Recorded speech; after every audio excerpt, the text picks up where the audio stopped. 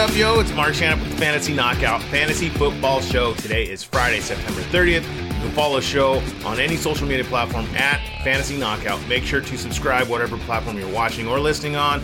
And let's hit that goal of 100 subscribers on YouTube. I'm excited for today's show. It's the Week 4 must-start players, the guys that we got to get in our lineups. Who are we feeling confident about this week? Who are we worried about?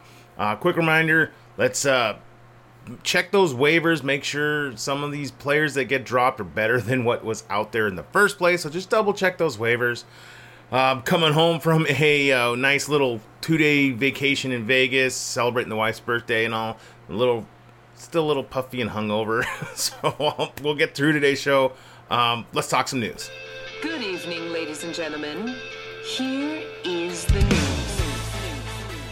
News with views. So quarterback Tua Tagovailoa out of Miami. He was sacked and his head slammed on the ground. He was forced from the game with a head injury, obviously. He was discharged from the hospital Thursday evening and traveled back home with the Dolphins to Miami. We're not sure how long he's going to be out. They're saying concussion right now. We'll see. We got to monitor it. We'll know more next week. Running back Alvin Kamara out of New Orleans. His court hearing for his felony battery has been delayed until November 9th. It was delayed, or it last was delayed August 1st. There was also reports saying that the lawyers are coordinating a meeting for negotiations, and they'll continue to dodge a suspension this season. So the court stuff with Kamara, it's going to be next year, so we don't have to worry about it this year. And then wide receiver Sterling Shepard out of the New York Giants. He tore his ACL in Week 3 against the Cowboys. He's out for the rest of the season. Main event, the must-start players for Week 4. And if I didn't talk about a specific player you're looking for, please check out the rankings at fantasyknockout.com. Speaking of rankings, I'm currently 8th in overall accuracy for season to date. So that is up to weeks 1, 2, and 3. Nailing it right now. We're top 10. Whoop, whoop. Quarterbacks. All right, so my quarterbacks, we're going to start Russell Wilson of the Denver Broncos. That's right. Yes, I said Russell Wilson, who has been struggling. This game is going to be very telling for the Denver Broncos, for the offense, in what could be the last time anyone addresses to start or play Russ. The Raiders have given up a top 8 or higher fantasy quarterback in each week this season.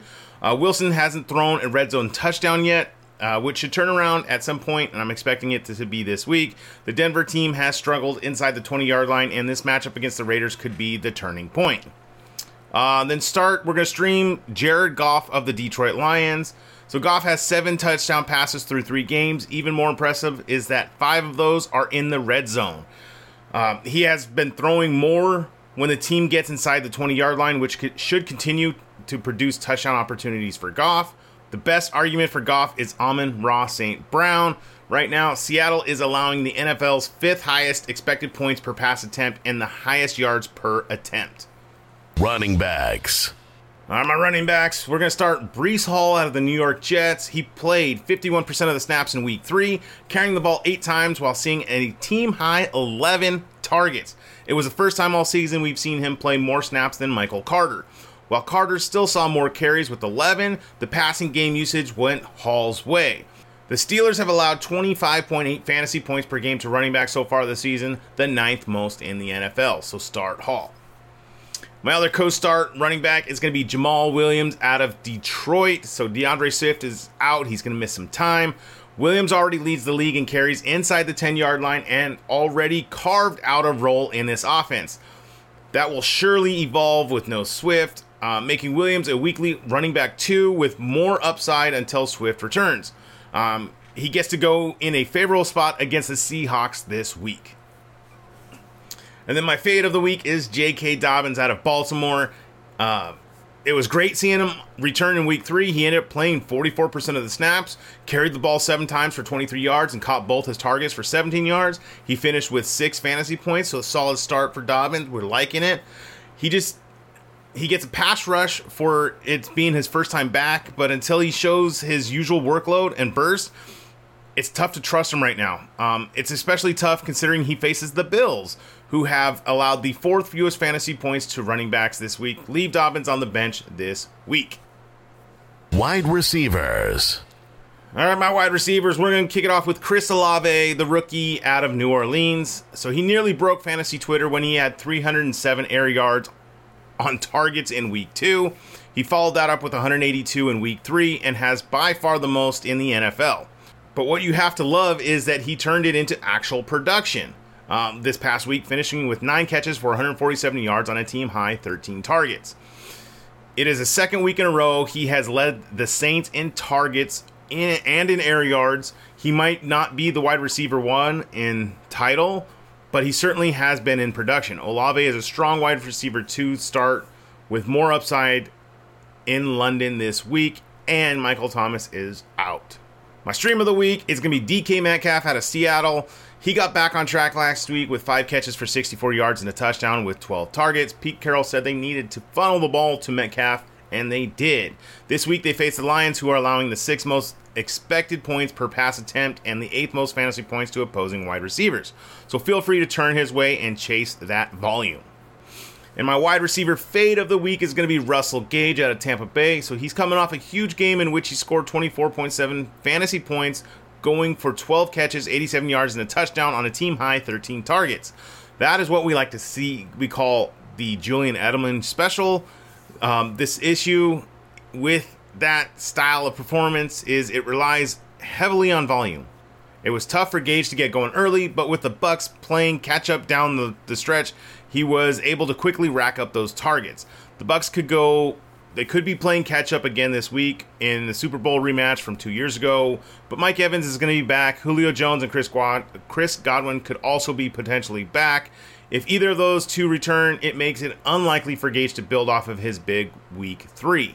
So let's sit Gage. Let's fade him. No, we're not starting. He's not a must-start this week. Tight ends. All right, my tight end star of the week is going to be TJ Hockenson out of Detroit. Hockenson is coming off his best game of the season in which he caught 3 passes for 18 yards and a touchdown.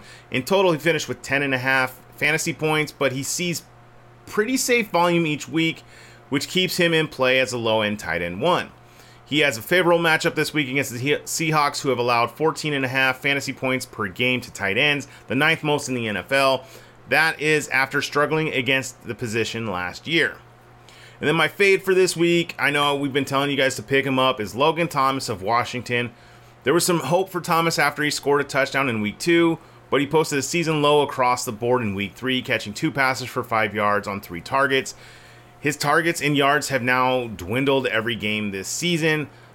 He is firmly behind Curtis Samuel and Terry McLaurin in the target pecking order. And then there's just Jahan Dotson and the running backs who compete for more targets.